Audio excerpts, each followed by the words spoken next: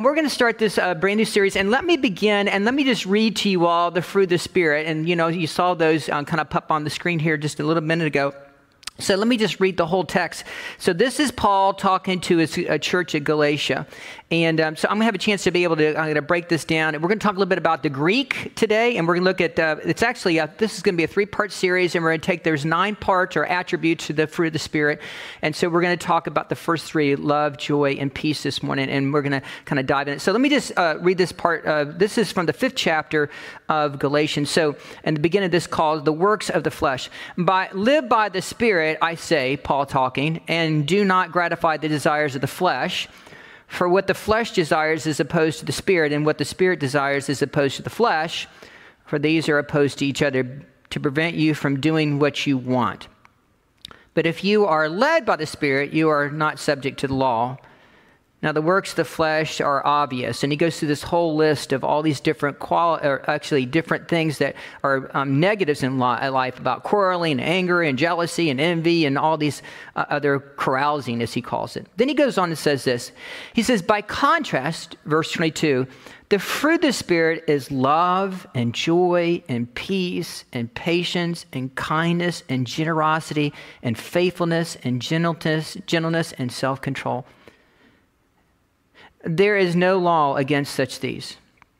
And those who belong to Christ Jesus have crucified the flesh with its passions and desires.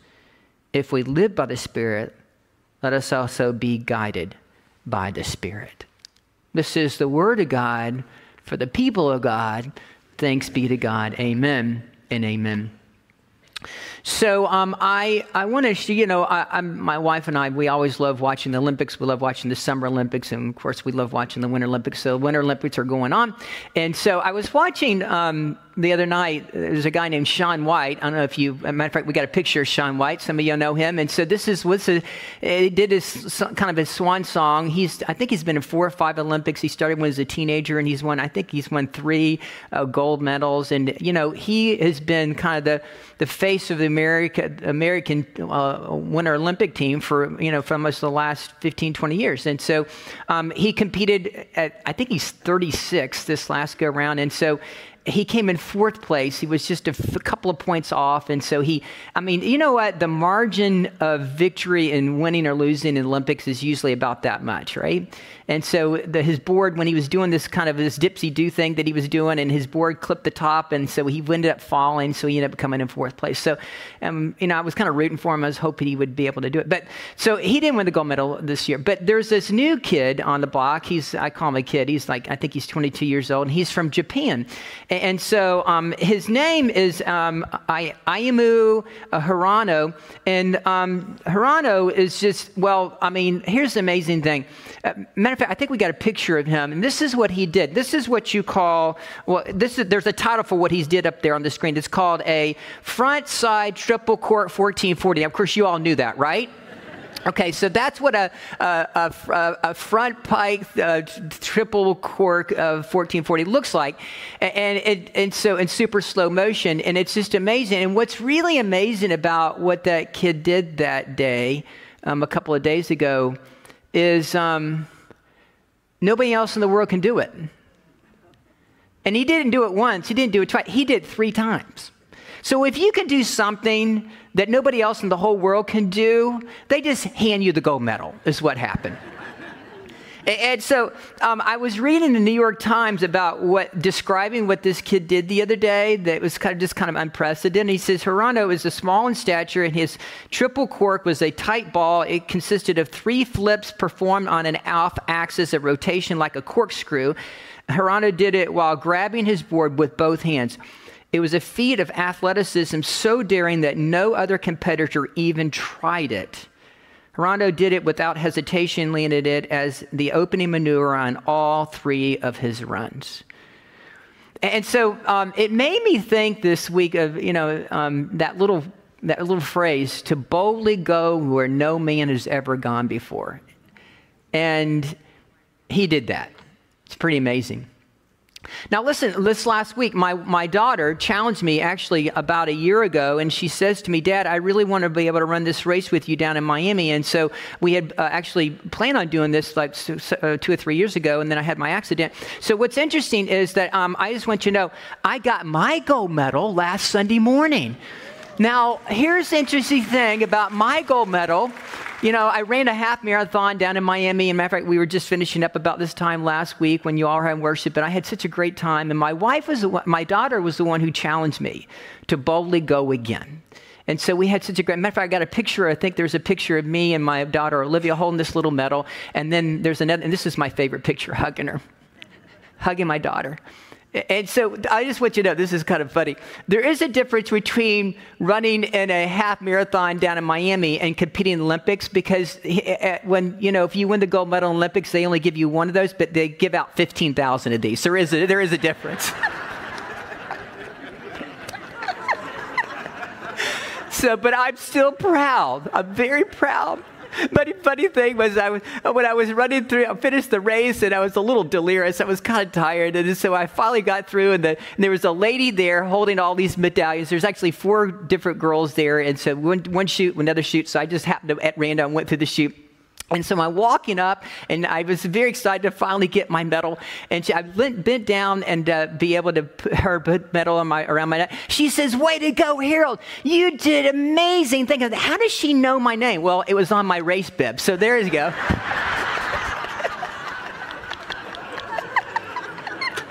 Oh my gosh! And you know, I was having lunch with a friend this last week. And he was saying, I was telling him a little bit about the race, and he says, you know, Harold, you know, after your accident, and, you know, he says, what is different about life to you? And I said, you know, what's different about life is that I have learned not to take life for granted, because life is fragile. And so when that lady put that, I don't remember her name, I didn't get her name, but she knew my name, and when she put that medallion around my neck, it just reminded me of just how blessed I truly am. So we have this theme this week about this sermon series for the next 3 weeks about blessed to be a blessing to other people. And so the reality is, aren't we all really blessed? And do we really recognize? And so how can we take these qualities that the Apostle Paul talks about to the church of Galatia and implement them and apply them to our lives, that we can be a blessing to our own lives, to ourselves, to be a blessing to our families and to our friends and to our church and to our neighbors, and to ultimately be a blessing to God. And so that really is a choice that we make. Do we want to follow these qualities that Paul lays out for us 2,000 years ago? Do we want to be a blessing, or do we want to be a curse? What I mean by that, the other day, true story, it was about 2 weeks ago, usually on Friday, Cameron and I usually go to Publix, and we go to go get lunch. We usually get a sub sandwich or something. So what's interesting, if you go to Publix, where sometimes shopping is a pleasure. You know, when you go to Publix, what's interesting is when you go to the front of almost any Publix, the Publix here next to the church, or this one happened to be down near Brownwood, there's always, usually, you know, especially during the day, there's always all this traffic going on right in front of the front door. So you got people, you got cars coming this way, you got cars coming this way, you got cars coming out of the chute of where they've been parked, and then you have people walking in, and you got people walking out. I mean, I don't know if you ever noticed that. So there's all this congestion going on, right? And so Cameron and I were walking up after we had parked our car, and there was this guy who was right in front of us. And so evidently the car maybe didn't see him, or the person didn't stop. And so this guy just goes ballistic. He starts screaming at the person in the car and cussing and swearing and shooting the bird. And it was just all this commotion going on. Can you imagine that happening in the villages? I know you can't imagine that, but this is what I witnessed the other day. And so I turned to Cameron. I said, man, that guy is really angry. He's got some issues. I said, stay away from that guy. That's what I said to Cameron. And so, I don't know, he just went on this real rant. And I'm thinking, man, that guy's life is too short. And so there's a difference between being a blessing or being a curse to other people, right? Now listen, I'm going to tell you, I don't know about you, but I've had my moments in life Let me give you a couple words. Coaching Little League Baseball, okay? And so there were a time, I remember one day I went off on another coach and he went off on me, and we had words on out on the field, and it was all this drama, and I got a little in trouble about that, and so I only got suspended like 3 games for that, and so after all that commotion, when me and this other coach almost came to blows, we were driving home, and there was all this silence in the car between me and my son Luke, because Luke was playing that particular game. I said, Luke, do not tell your mother. Do not tell your mother. Do not tell your mother. So the first thing he walks says, Dad, Mom, you're not going to believe what Dad did today. He got thrown out of a baseball game. And here Don is like, oh my God. Harold, and you're the senior pastor. What are you doing? Don't we all have moments? I mean, do we want to be a blessing in life or a curse? Okay, so I picked out some of my top 3 favorite little quotes that we have in the Bible about, the idea of being blessed to be a blessing. And I really believe that when Paul lays these out for us, these fruit of the Spirit, he's challenged us to boldly go there. And it takes strength, it takes fortitude, it takes some persistence, it takes a choice to boldly go where God really wants us to be the very best you that God has created you to be. And what Paul's getting at in these qualities, he's saying, listen, if you will take these on, then you'll be right where God wants you to be, right in the palm of his hands.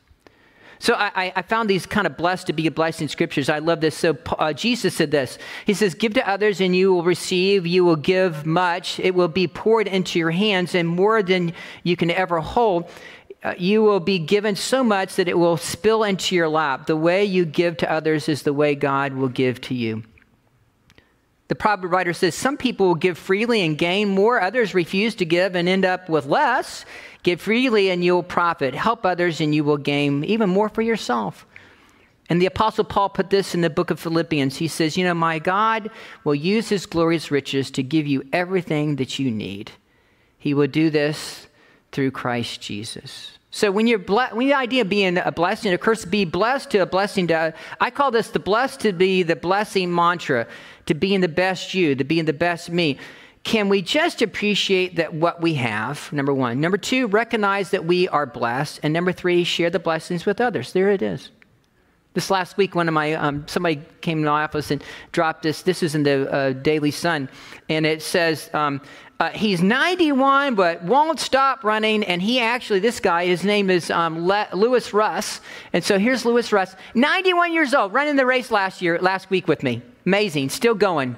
Still boldly going. You know what I love about that guy? Here's the interesting thing. You know you're good because every single time you run a race, you know that you're going to win your age division because you're the only one in it, okay? I want to be that guy. At 91, I hope and pray that I'm going to be blessed to still be running marathons at 91. I want to be like Russ, right? So where did we first hear that little phrase about boldly going? Okay, well, let me show you a picture of, does anybody remember Captain Kirk and Spock? All right, you remember watching Star Trek, right? I mean, many of us, I grew up with Star Trek, and many of y'all remember watching that maybe with your kids and so forth. And so what was the tagline when you watched Star Trek? And part of the tagline was to boldly go where no man has ever gone before. So I don't know if you realize this, but William Shatner, a.k.a. Captain Kirk, for years and years and years, he pretended to be an astronaut, right? But what's interesting, the other day, he actually became one at the age of 90, right? So Russ was running half marathons with me last week. He's 91, but William Shatner actually became a true blue astronaut at the age of 9. He literally, truly had a chance to boldly go where he always maybe dreamt that he would do back in his 30s when he was playing this kind of fictitious role, but he actually became an astronaut the other day. Matter of fact, I thought it was really interesting. He was being interviewed, and I want to show you 1-minute clip of him being interviewed recently on the Today Show. So let me roll this. I thought that was a really interesting interview that he gave, and how the perspective he talked about when he was in space. The imagery that he used was about life and death. And he used the imagery of like this outer space of all this darkness being associated with death. But he said when he looked back to earth and he saw the light, he associated that with life. No wonder Jesus said, I am the light of the world. And so, I thought this was kind of funny. When he was being interviewed, he talked about, he says, you know what? All the other people are throwing Skittles at each other and floating around and doing somersaults. He says, I want to look out the window, is what he said. I didn't want to miss anything. And then it was this, he didn't mention this in this particular interview, but I did pull this up, and this is what he said this is after literally when he had finally got back to earth and he was being interviewed. He says, I hope I never recover from this. I hope that I can maintain what I feel now. I don't want to lose it. So I put my top 5 takeaways from Captain Kirk's flight. If you ain't dead, you ain't done. All those years on TV, he was pretending to be an astronaut, and he finally became a real true astronaut. Number 3 is all the times when he said, beam me up, Scotty, Captain Kirk finally got beamed up. How that experience profoundly changed his life, evidently, according to that quote. And here's number 5. Shouldn't accepting Jesus Christ as our Lord and Savior change our lives just as profoundly, forever? Jesus is all about life and the gift of life after death. 2 words, life and death. You know what I thought was really interesting when he was describing that little blue skin thing? I mean, that part of the atmosphere, I guess that's the ozone, what he's referring to. But I thought, you know what? If you go back in the Bible, you find it there.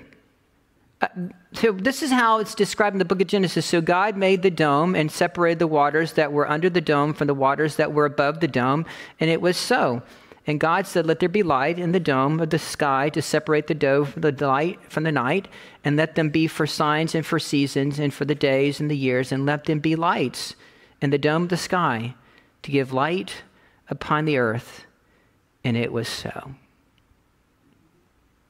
And so I thought it was really interesting, that whole imagery, that, the idea about how fragile life is, that how, that little bitty, as he called it, the blue skin, separates life and death and darkness and light. It's the question that I'm presenting to us today. When we think about how fragile life and how fragile the earth is, but ultimately how fragile our lives in. And so when we think about, do you really know the best that you were created to be? And so when we think about this, Paul gives us these wonderful qualities. And you and I love about these qualities, they're qualities of God. I mean, this is, when you think about the imagery that Paul lays out for us, he says, listen, you don't want to be a curse. And he talks about all those, and he outlines all these other things, envy and lust and going down this road. But he says, let's put on and let's take on these qualities, because these are the qualities, when you look at the face of Jesus Christ and what he embodied in life, this is what Jesus was all about. So he talks about love, he talks about joy, he talks about peace. Matter of fact, let's just say them, and maybe they can put these up on the screen. But the fruit of the Spirit is, can you repeat this with me? Is love and joy and peace and patience and kindness and goodness and faithfulness and gentleness and self-control. Against such these things there is no law. Okay, so these are the fruit of the Spirit. So let me just teach real quick. So Paul talks, and he's talking to the. Let me give you a little bit of a biblical background. Paul's talking to the church of Galatia. Now, I think we got a map up here. So here's a picture of Galatia. So Galatia is really not a town. Galatia is a region. And so you see all those little blue lines and the pink lines and the red lines. So those are like the 3 different missionary journeys that Paul took. And guess what? He went right through Galatia over and over again. There he is, right? And so what's going on here is that Paul's writing, and if you go to the 13 and 14 chapters of the book of Acts, you can once again find this part of his life being described there in the book of Acts as he's writing back to the church of Galatia.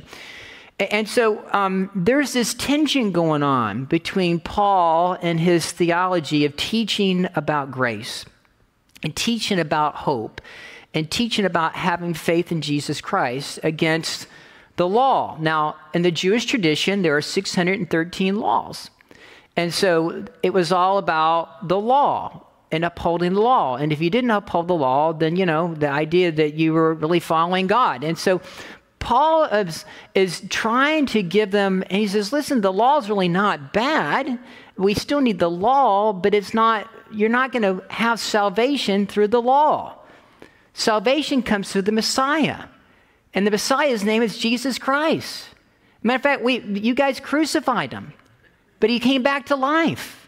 And we have the gift of the resurrection. Do you hear this? Okay, so Paul has got this tension. So we have the Jewish faith that he was up against, and then he had the Messianic Christians, the Jewish Christians who, once again, were all caught up in the law. And so Paul was going and teaching this message of hope and love and deliverance and sanctification and justification and the idea of that you can't earn your way to heaven. You can't buy your way to heaven. You can't do enough good deeds to be able to get to heaven. You can't follow the law enough to get to heaven.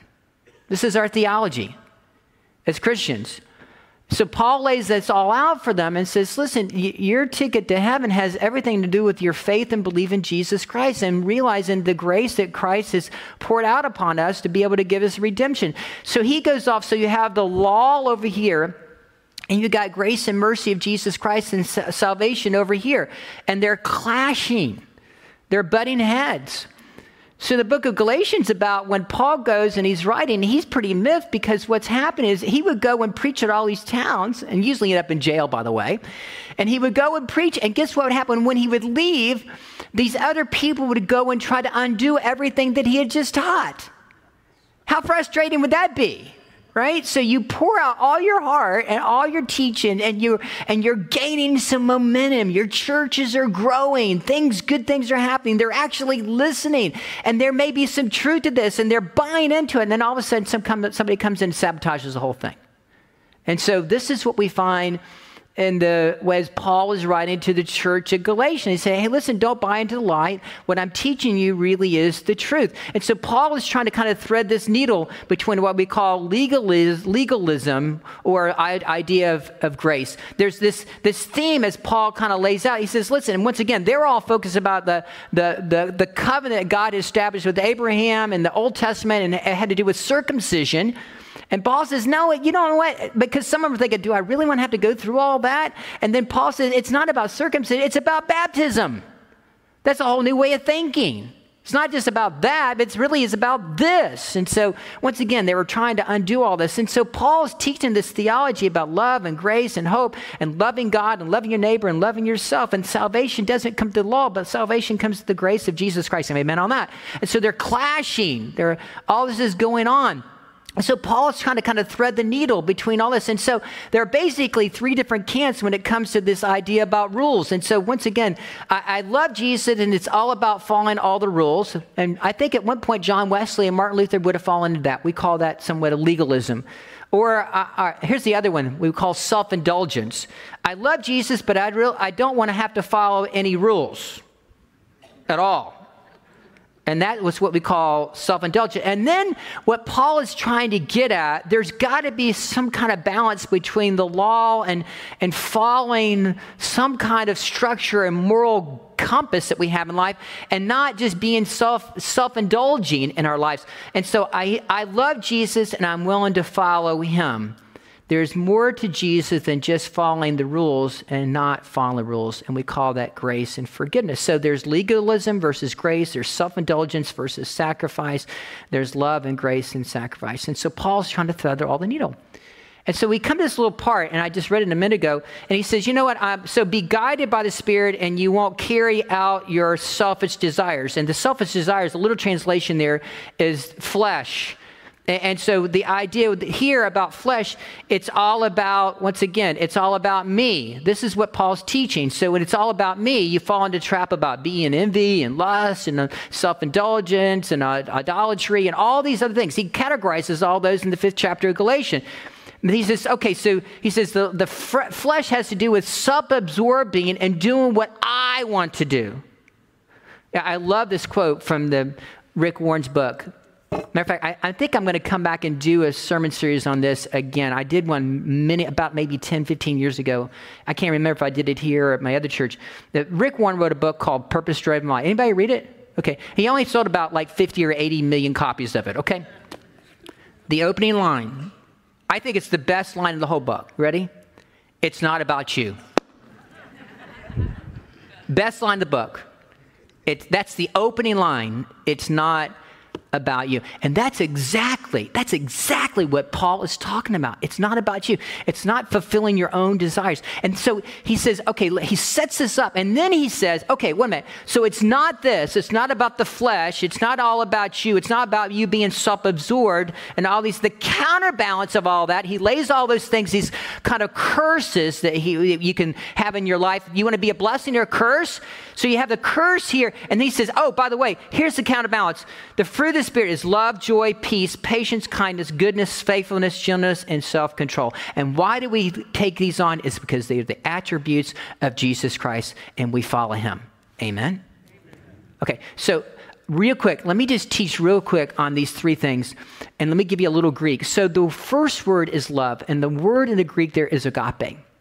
Okay, and so agape is this self-sacrificial love. It's not thinking about me, but it's the idea of agape has everything to do with thinking about others. And Jesus reminds his disciples, he talks about having this, they will know that you're followers of me or disciples of me by the way that you love and love each other. And so this idea of sacrificial love is what we see in the cross of Jesus Christ, agape. And this is exactly the type of love that Paul's talking about. And so, I started thinking about a couple of examples of that this last week, and idea of love. And one of them actually came from the Olympics. And so I wrote this down, and it's this cute little couple that were actually, let me see if I can find it there. If you maybe, you could put that little baby up on the screen. So this is Caitlin and her brand new little boy, Astrid, and her husband, Leaf, was on the Olympic team, and he was competing. What I thought was really interesting, matter of fact, if you look in the top right-hand corner, you see a guy in the red shirt. His name is Leaf. And so the only problem was that she gave birth while he was at the Olympics. Now, listen, here's the deal. They knew that she was probably going to give birth, but you know what? We talk about sacrifice. I mean, this is their first child, but, Leaf's been training for the Olympics his whole life. And she basically said, honey, you need to go. Now, that to me was sacrifice, to give birth to her first child. And so he was able to zoom in, or they did, FaceTime or something. So he was there, but he wasn't there, right? Sacrifice. And I love that kind of, that the idea, there's a pretty deep level of that kind of love. Then I thought about my aunt and uncle. I got a picture of my aunt and uncle. And my uncle passed away just at the beginning of COVID. That's my Uncle Bill and my Aunt Margie. This is actually taken about 18 years ago at my church in Boynton Beach. And that little, back behind the golden cross, there's another little beam there. And that's the cross that was my uncle actually went and cut down a cherry tree in Paint Lick, Kentucky on his property. And took the wood beams. We brought them and shipped them all the way down to Boynton Beach, and we made the old rugged cross that's still in that church today. It came from our family's church, property. So we were celebrating that day.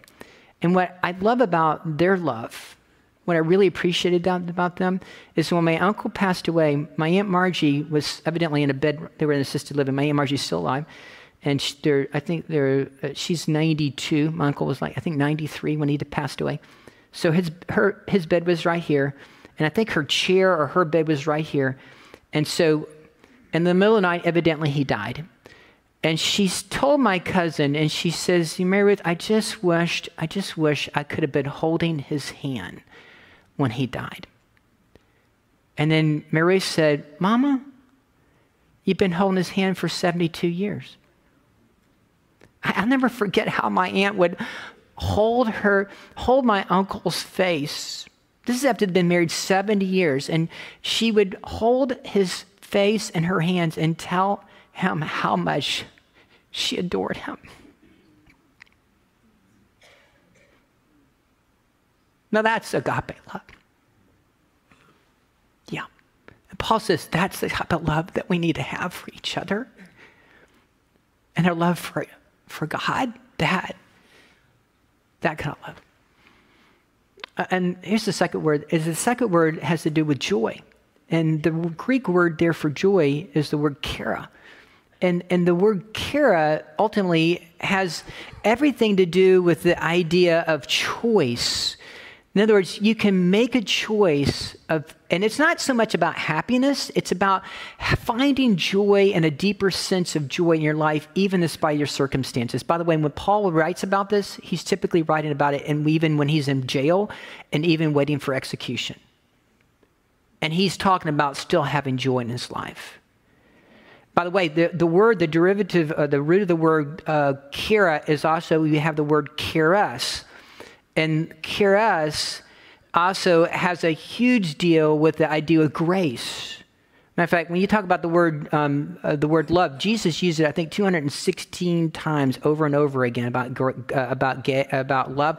But the word grace, it's actually taken from the word chara, and it's called charis. So we have choosing this. It's not just about happiness, but choosing to have joy in your life, even in the midst of your circumstances. The idea of having grace in your life and choosing to have grace in your life is the word chara that Paul uses. And the third derivative of that word has to do with, ready? Eucharista. And Eucharista is where we get the word from the Eucharist. The word is actually inside the word Eucharista. Charist. And the word there means being grateful. So when Jesus takes the bread and he blesses the bread and he gives thanks.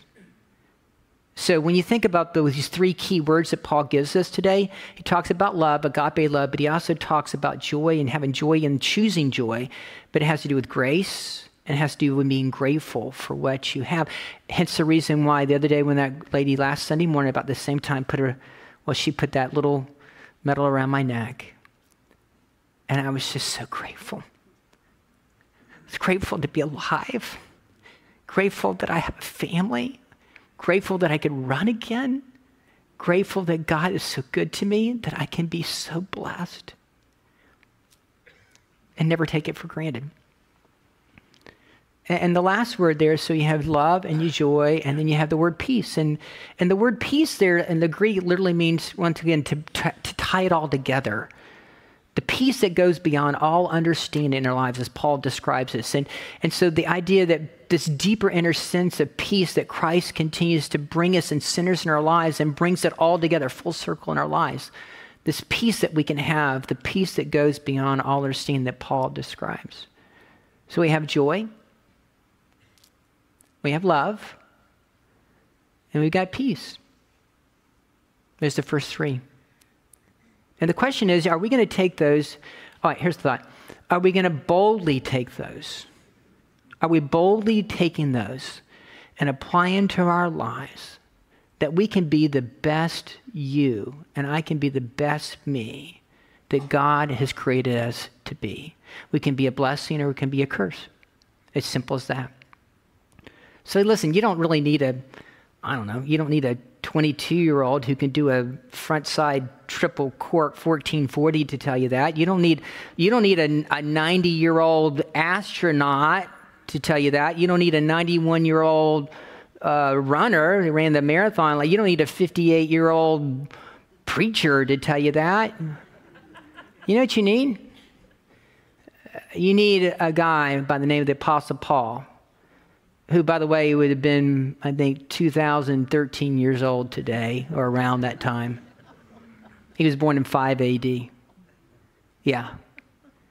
To tell us the good news. And the good news is that we're to boldly go and follow those. Love, joy, and peace. Let's go.